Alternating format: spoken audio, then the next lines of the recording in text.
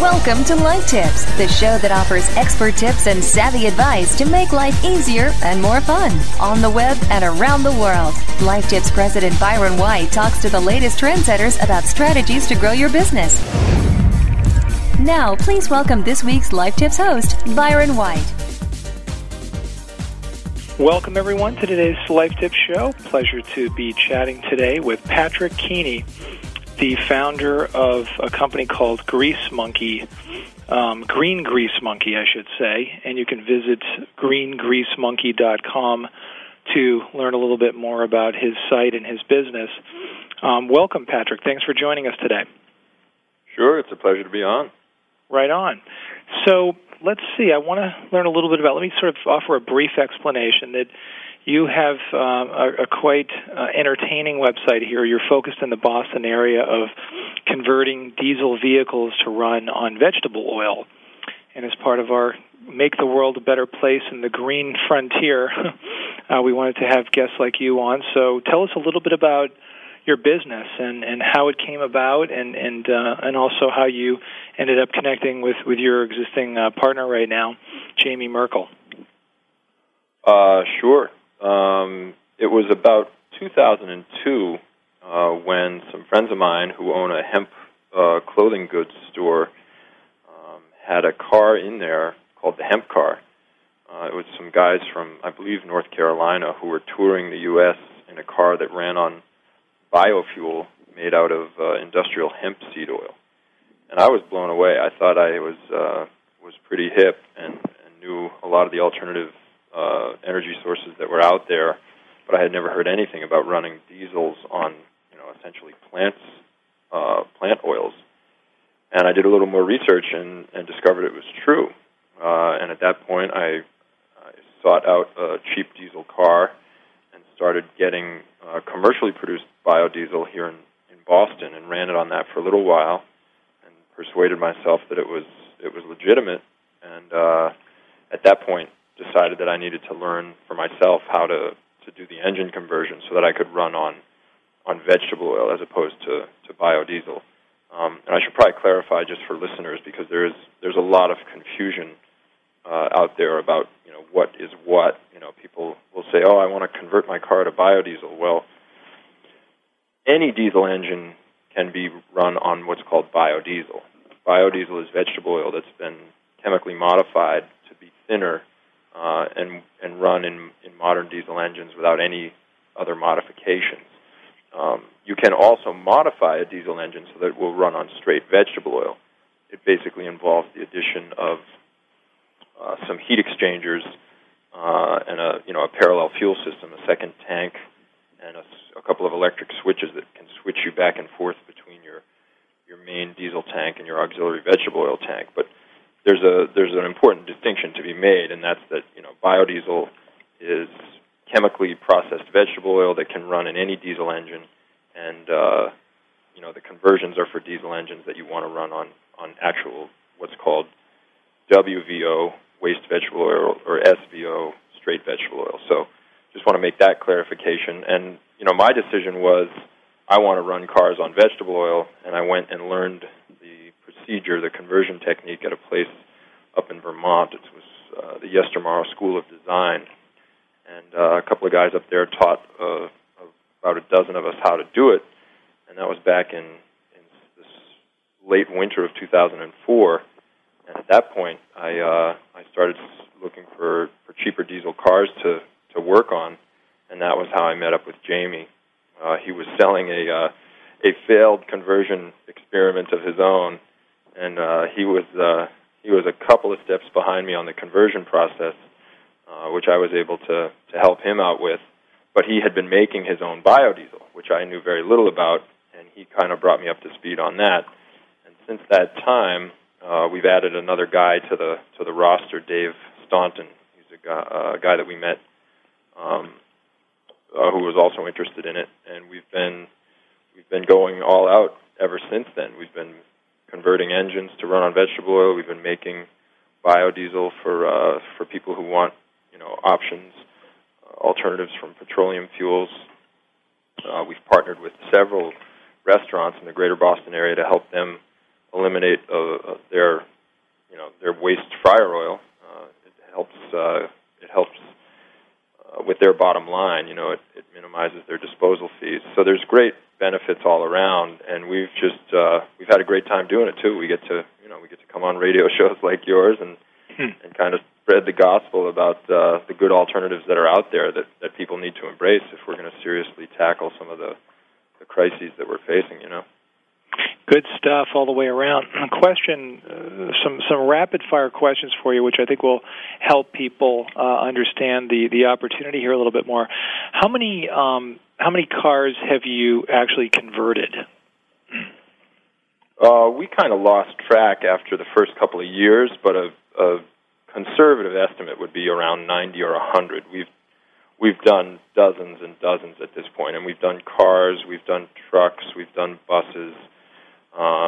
We looked at a tractor, but the customer decided they didn't want to do it because it was a vehicle that they had to work all year, and they wanted to wait until the season was over before they did it. And then we haven't done a boat yet either, but we've had some people calling about doing big diesel boat engines.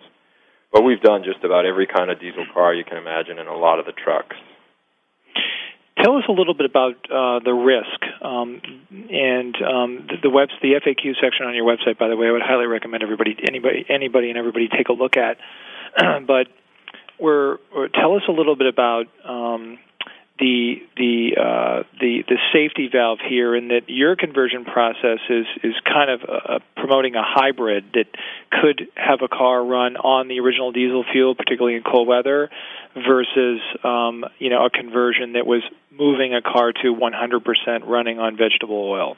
Tell us a little bit about that innovation that you're bringing to the table and why it makes this decision quite a bit easier for people to wrestle with. Sure. Well, I would point out right away that it's not something that we have a patent on, or it's not something that we invented. This is we're standing on the shoulders of a giant, a guy named Rudolf Diesel, who invented his motor back in the late 19th century. So this is over 100 years old. And when he unveiled this at the World Fair exhibition in Paris in 1900, it was running on peanut oil. So I don't want to harbor any illusions about who the real innovators are here. But we and a handful of other companies like us specialize in making conversion kits that can make just about any diesel vehicle run on veggie oil. And there is a company, it's based out of Germany, called Elsbet, that manufactures and sells a single tank, what they call a single tank conversion, but it's not recommended in a climate like ours, where if you've been around Boston this week, it's been down in the low teens and the single digits, and vegetable oil has a much higher gel point than regular diesel fuel. And if you were trying to run just on veggie oil in Boston this week, even with as much electrical preheating as you can do, you're still going to have problems with the fuel gelling in your line. So what we recommend is a two-tank system. The driver starts the car on petroleum diesel, and then as soon as the car reaches operating temperature, the coolant from the motor will have heated up the vegetable oil. We make a circuit of radiator fluid that runs through the vegetable oil tank and heats it up as you're driving on diesel. And as soon as it's hot enough, you just hit a switch, and then you're running on vegetable oil. It's not like a blend of the two. You just start up on the diesel tank, and then when it's ready, you switch over to the vegetable oil tank. Is that transition ever a rough one? Do you lose speed if it's not warm enough? Yeah, you could have problems. I mean, we definitely recommend that people follow instructions, but that's like anything in life. If you don't pay attention to the instructions, you could have trouble. So, it is the kind of thing where, the vegetable oil filter, you put an additional fuel filter in line. All cars have a fuel filter under the hood. So when you put a veggie oil system in, you put an additional filter in, and those require changing on a pretty frequent basis, like every couple of 3,000 miles, like as you would do an oil change. Mm-hmm. But when you change that filter, you've got to make sure that you don't have any air trapped in the line, because then you could switch over to your vegetable oil tank, and if there is air in there, you would have problems with your engine. The good thing is if you do have a failure on the veggie side, you can just switch back over to diesel and operate normally until, someone can figure out what's going on. A lot of times the customer will call us and we can troubleshoot it over the phone with them. So, I mean, there are risks, but, there's risks mowing the lawn, but you got to kind of know what you're doing, and if you're comfortable with the technology, then you should be good to go. And for that reason, we encourage our customers to participate in the conversion process with us. It's more than most people want to take on, but we definitely encourage it, each and every one of our prospective clients to sit in on the conversion if they'd like, because we just feel if you have a grasp of what's going on, you're going to be that much better off if you do have trouble down the road. And that's another part of our customer service orientation that we like to remind people about. We're right here in Boston.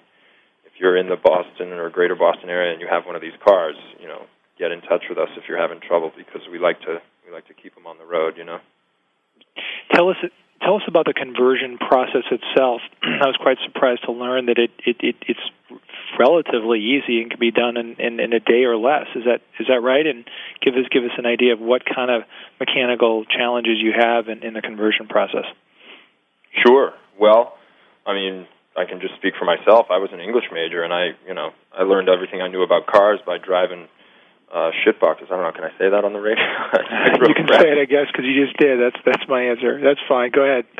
I drove crappy cars my whole life, and that was basically my training. And I didn't have a whole lot more than that. And you're not really doing anything to the engine. Like I said before, Rudolf Diesel invented this to run on vegetable oil. So the conversion is basically finding a way to heat the oil and then plumbing your fuel system in such a way that it gets to the injector pump when you ask for it. And so that's what we do. You put in a second tank, you use copper loops, half-inch plumbing copper inside the tank, and circulate the coolant through that.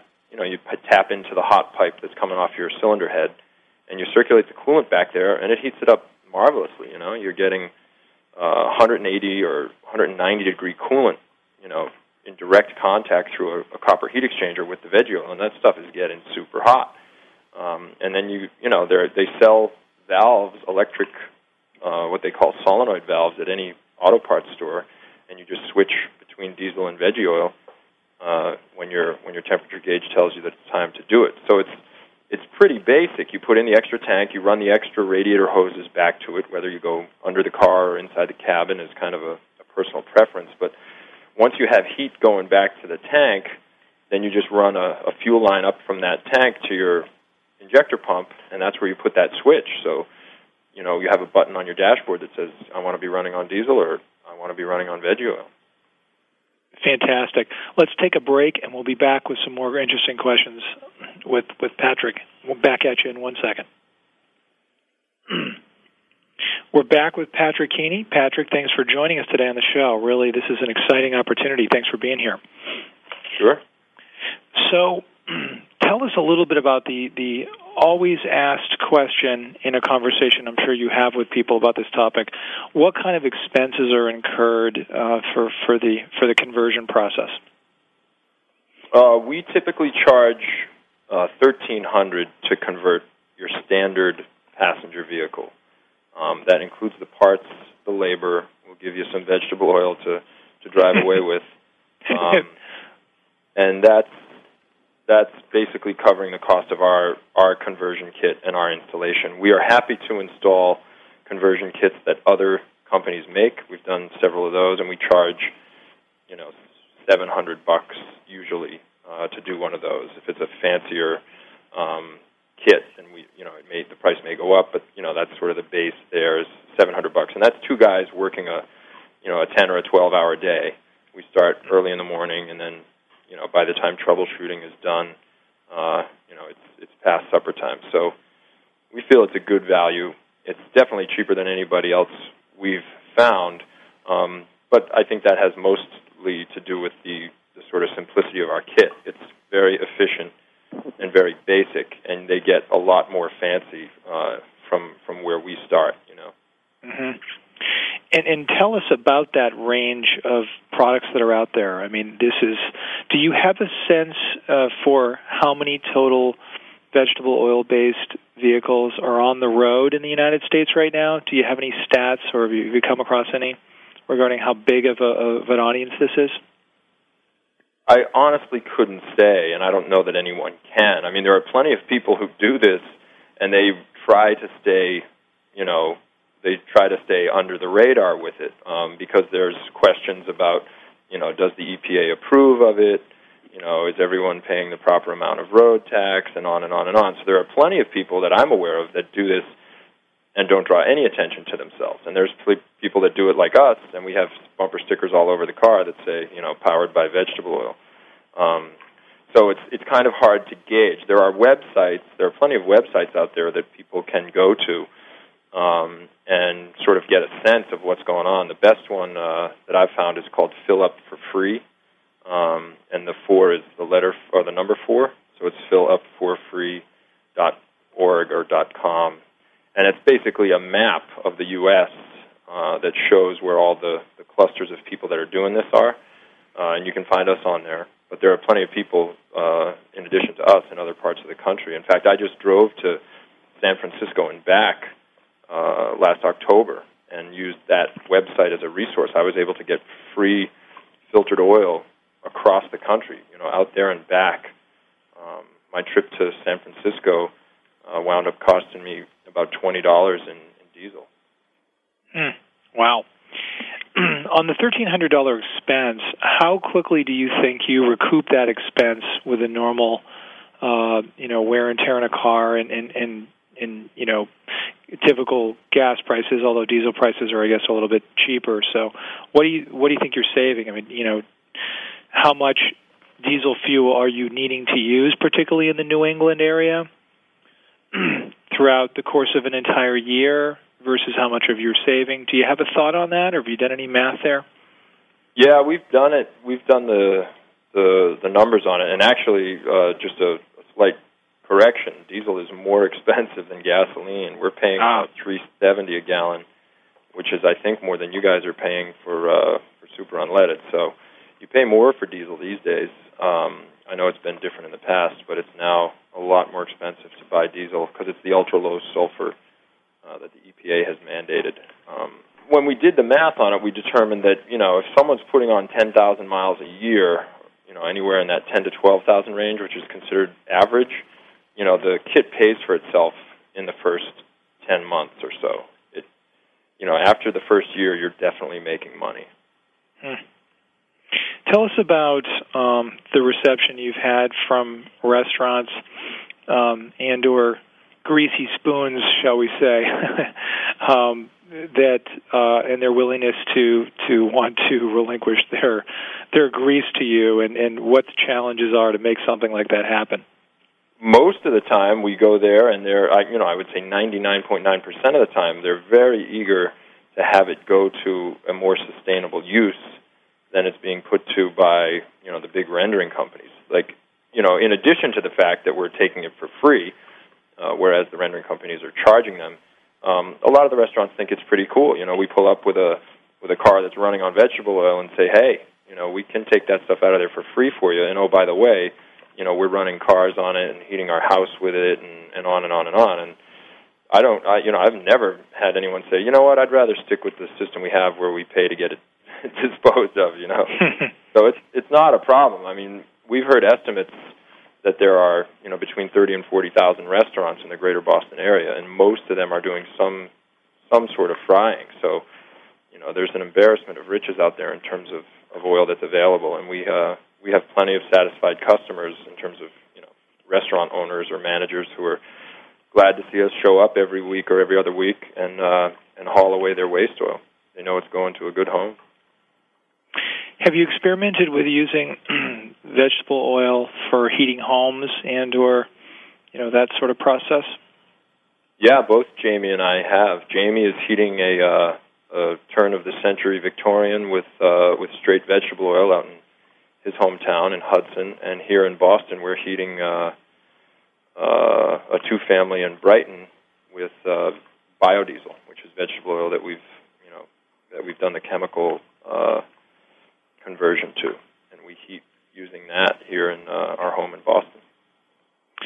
What are the challenges there? Did you do the conversion process yourself, or buy a kit? No. Well, what conversion process are you talking about? Well, taking, say, an oil burning furnace and converting it over to a veggie burning furnace. Is that what you did? Jamie has done that, and it involves adding, very similar to what we do in the car. You have to put heat exchangers in line to get the viscosity of the veggie oil down, and at that point you can run it. It doesn't run off a pump; it runs off air compressors. So it's a little involved. It's certainly not the kind of thing I would recommend if you were, just a layman getting into it.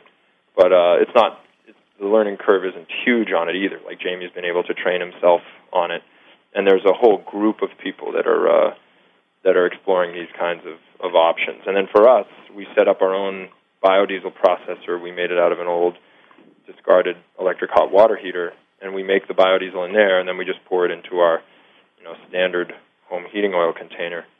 And the only upgrade you have to make there is the pump that pulls the fuel into the heater, the heating element. You have to upgrade that so that it's biodiesel compatible, because the biodiesel will degrade the rubber that it comes into contact with inside the pump. So as soon as you've upgraded that pump, which is like a $60 item, then you're good to burn your own fuel in your home heating oil furnace. We'll take a break, everyone. We'll be right back at you. Life Tips on webmasterradio.fm. We'll be back with more cool tips and advice right after these commercial messages. How do you choose the right affiliate network to partner with? The answer is simple. MarketHealth.com, where health and wealth connect. Established in 1998 and formerly known as Joe Bucks, the MarketHealth.com affiliate network allows you to market and promote the world's leading health and beauty offers on the net. Start making recurring income and the highest payouts in our industry. Choose from over 50 of the hottest selling offers, ranging from herbal supplements, skincare, vitamins, beauty products, weight loss, and much more. Sign up for free at MarketHealth.com and start making money today. Hello, welcome to our website. Website traffic isn't about paying for clicks. Okay, so I guess we're going to wait until everyone shows up and then we'll... It's about having the right content. So while you're searching for more traffic, the folks at InfoSearch Media are creating the content people are searching for. With InfoSearch Media, you can get more traffic for less money than PPC. So the next time you need to speak to your customers... Welcome to our website. They're already searching for you. InfoSearch Media. Get content that really clicks. Can you believe how long it takes to order food here? Here we go. Excuse me. She's not even looking over here. Great service is hard to come by, whether you're sitting at a bar, restaurant, or creating effective search advertising campaigns. Excuse me. I think we need to go somewhere else. It's easy to feel forgotten, especially when your advertising budget is on the line. LookSmart serves up to 400 million queries a day with a side of the best customer service in the online advertising industry. Hi, how are y'all doing today? What can I get you folks to eat? You were right. This place is so much better. LookSmart, premium and performance advertising solutions. This is Market Edge. Paul Gillen. He writes a social media column for B2B Magazine in his new book, The New Influencers. Tell us about your book. It's about how influence works in an environment in which everybody is essentially equal. Anybody can talk. Anybody can say whatever they want. There are no rules, no governing bodies, no standards boards. And yet out of this, a remarkably sophisticated system of governance is emerging that is really something I think marketers need to understand. Market Edge with Larry Weber, Tuesdays at noon Eastern, 9 a.m. Pacific, and on demand after the show inside the Internet Marketing Channel, only on webmasterradio.fm. The whoring of Facebook for promotional purposes continues with the webmasterradio.fm Facebook fan page. Join our fans by clicking the Facebook logo on the webmasterradio.fm homepage and keep up to date with all the latest. Become a fan on Facebook. And now back to Life Tips, the show that offers expert tips and savvy advice to make life easier and more fun. Only on webmasterradio.fm. Now, here's your host. Chatting today with Patrick Keeney, the founder of Green Grease Monkey. Are you familiar with any companies actually selling conversion kits, and not doing the installation that have been very successful, and what their stats are? I mean, is anybody making a living? And actually, that's my question for you as well. Are you doing this full time yourself? Probably not, obviously, but is it your goal to do it full time? And are you doing it full time? Maybe you are.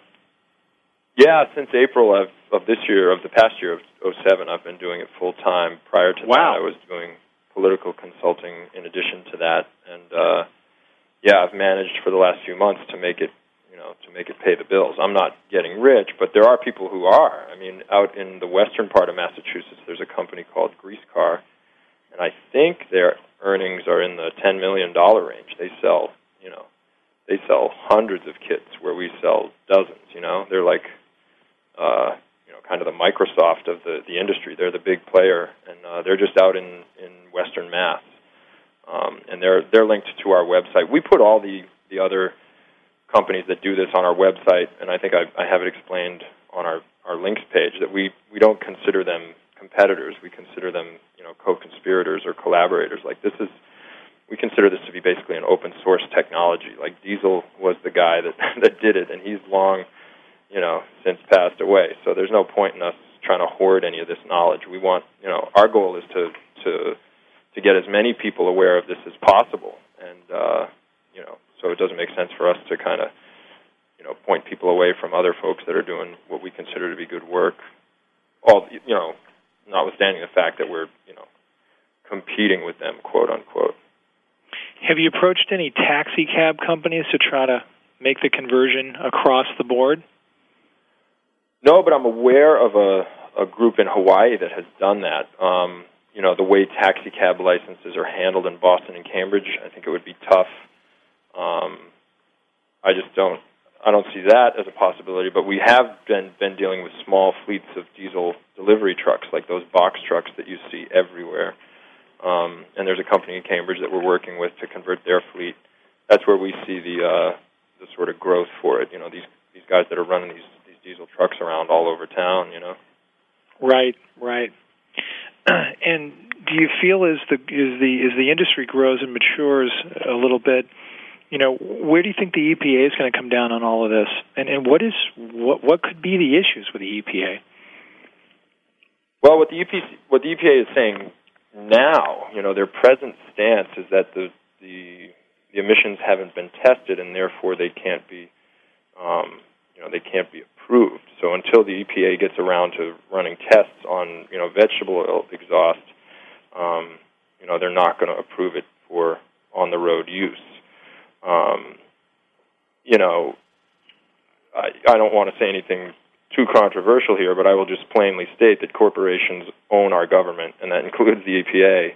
And there's plenty of ways that regulation can keep ideas like this from getting into the mainstream. It's happened plenty of times before, and I'm sure if they get their mind to it, they can squash this if they want. But that's part of the other work that we do is organizing a movement in support of this type of sustainable fuel, so that if and when that should happen, that we're ready to respond. That we can mount a campaign against misguided regulatory decisions that would kind of take this out of people's reach.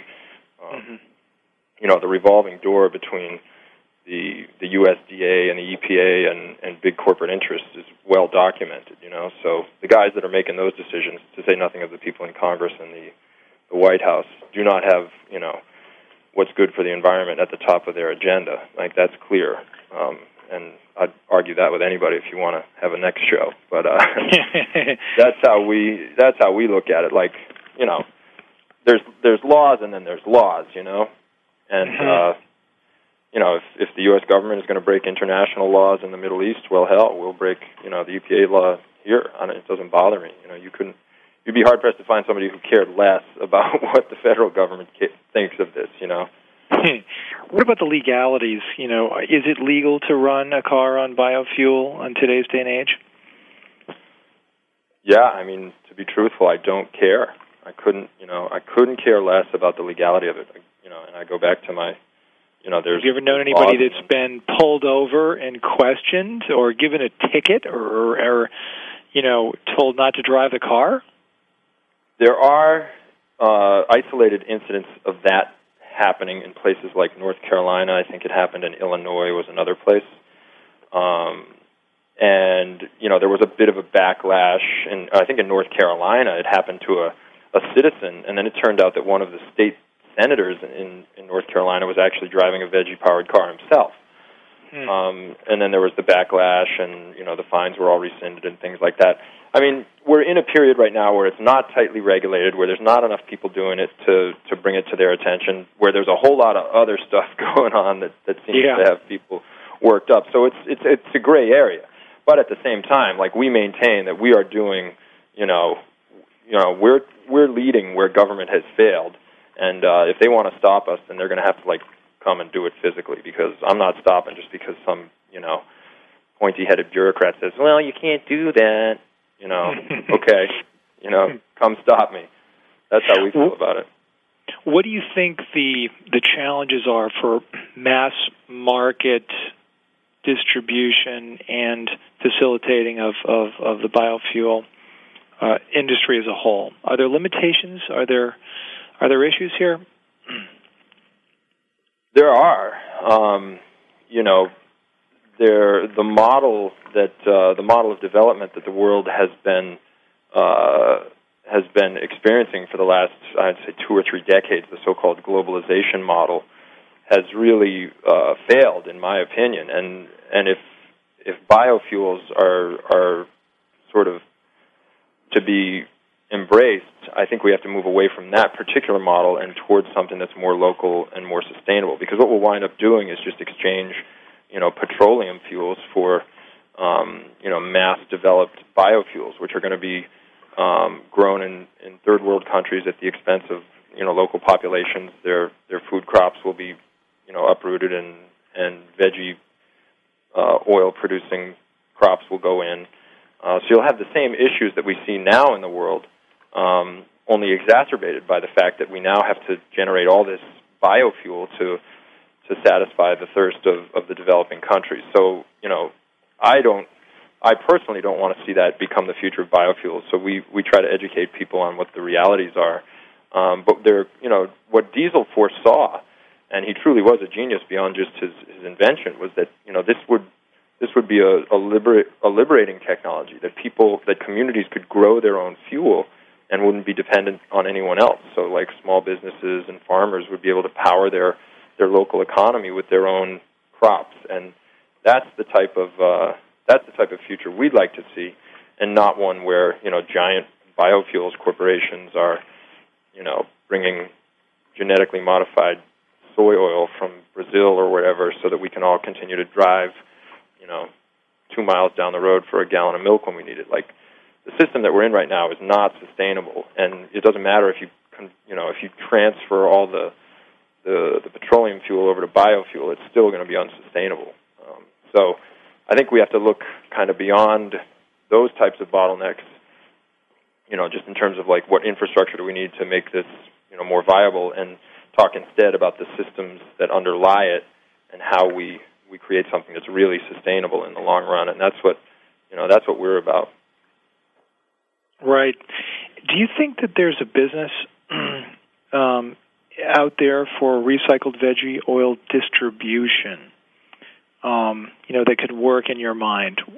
And, somebody that goes around to all the restaurants and has a veggie tank, and all the oil goes into that tank, and then it goes to a place that can become a central depository or a distribution center, a veggie oil station, if you will, and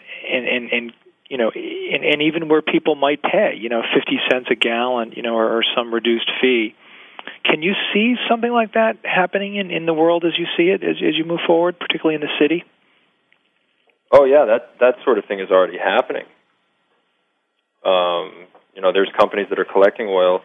There's a company right in the Boston area. It's called the Big Green Hippo, and they collect oil and they sell it to Newport Biodiesel. There's a for-profit biodiesel refinery down in Newport, Rhode Island, and they're using Boston area restaurant oil to make biodiesel for their customers in Newport. And so what kind of customers are using biodiesel? What kind of engines are we talking about here? I would imagine because it's on the water, they're doing a lot of sales to boats, but I don't know. I just met the guy a couple weeks ago, so I haven't really talked to him about it, but I know they have demand for all of their output. And it sounds to me like there's a pretty big community out there. Are you a member of any community-driven nonprofit organizations related to green living and or veggie oil? Are there? Well, we are members of NOFA, which is the Northeast Organic Farmers Association, and that's a group of people that are trying to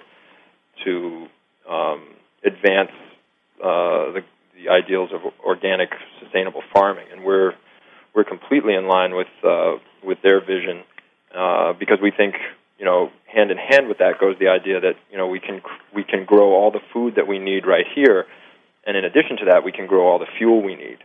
And if it ever became a decision between fuel crops and food crops, which it is in many developing countries, then we would have the ability to make that decision here locally in a more or less democratic way. Whereas in the system we're in now, the decision gets made by governments and consumers in the developing world, and people in the developed world, I should say, and then people in the non-industrialized countries suffer. So we're kind of involved in lots of other movements in addition to the biofuel stuff, because I don't see it as being unrelated. Like all of these problems, poverty and hunger and homelessness and energy and political decision making, they're all interrelated. So we try, although we have our specialization, we try to keep abreast of other movements that are pursuing more sustainable options. And that includes pro-democracy movements. I would love to see stuff like that happen in this country.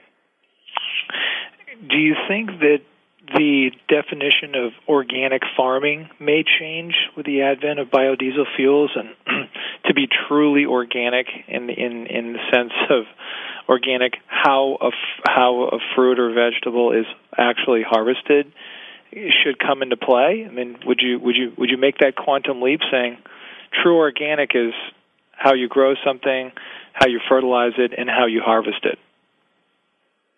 Yeah, I don't think that's too much of a stretch.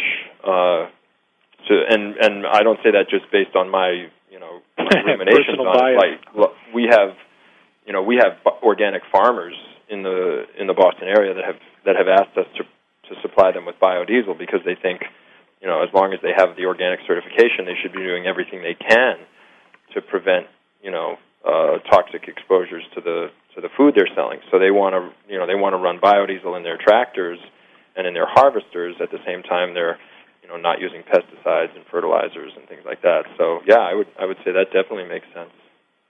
Have you thought about approaching Whole Foods, for example?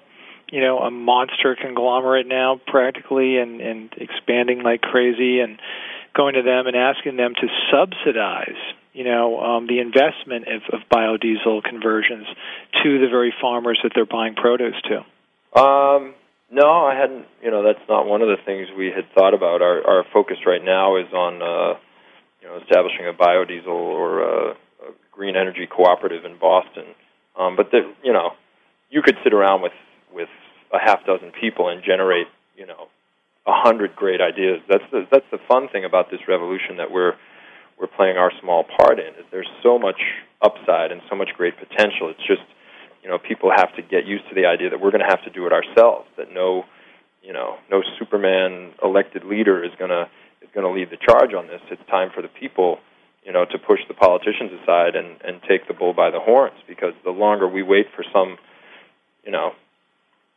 politician to do it, the longer we're going to be without these types of viable solutions. Again, that's just my opinion, but I've been, like I said before, my part-time job before this was political consultant, so I know how the game works, Right. And that's in part what drove me to this, just the idea, that it's really hard to create meaningful change through those channels, Well, Patrick, you are really making a difference in the world, and I think people really will be excited to listen to this recording. And thanks everyone for listening. So, to get a hold of, if any Bostonians want to get a hold of you in the Boston area here for a possible conversion assessment and discussion, how can they get a hold of you? is the website the place to go, or a phone, or how can we help you grow your business? Well, if people want to get in touch, there's a range of services that we provide, and if they're curious about any of them, just go to the website, which I think you mentioned at the top of the show. It's greengreasemonkey.com. That's all one word, Green Grease Monkey. And there's a page there for contact info, and it's an email address that I check a couple times a day. So, yeah, and I wouldn't limit it to Boston. I mean, we travel all over New England doing this stuff, so... and when I went out to San Francisco last year, I went out and converted a friend's car there and put on an impromptu workshop. So we'll travel. I mean, we're really about making this happen at the grassroots level. So yeah, any and all people should get in touch if they're interested, or or if they have suggestions like some of the ones that you offered. We're open to them. Well, listen, thanks again for being on the show. Best of luck to you and Jamie, your partner, with everything you're doing. And we'll look forward to a follow-up from this maybe in a year when you have hundreds of cars under your belt, hopefully, and you've started the Boston revolution of conversion. So thanks again for being on the show. Yeah, it was a great opportunity for us. Thanks for having us. Right on. Until next week, everybody, hope your life's a little greener and better and faster and wiser. Thanks for being on the show today. And thanks again, Patrick. We'll look forward to checking in with everybody next week. Thanks again.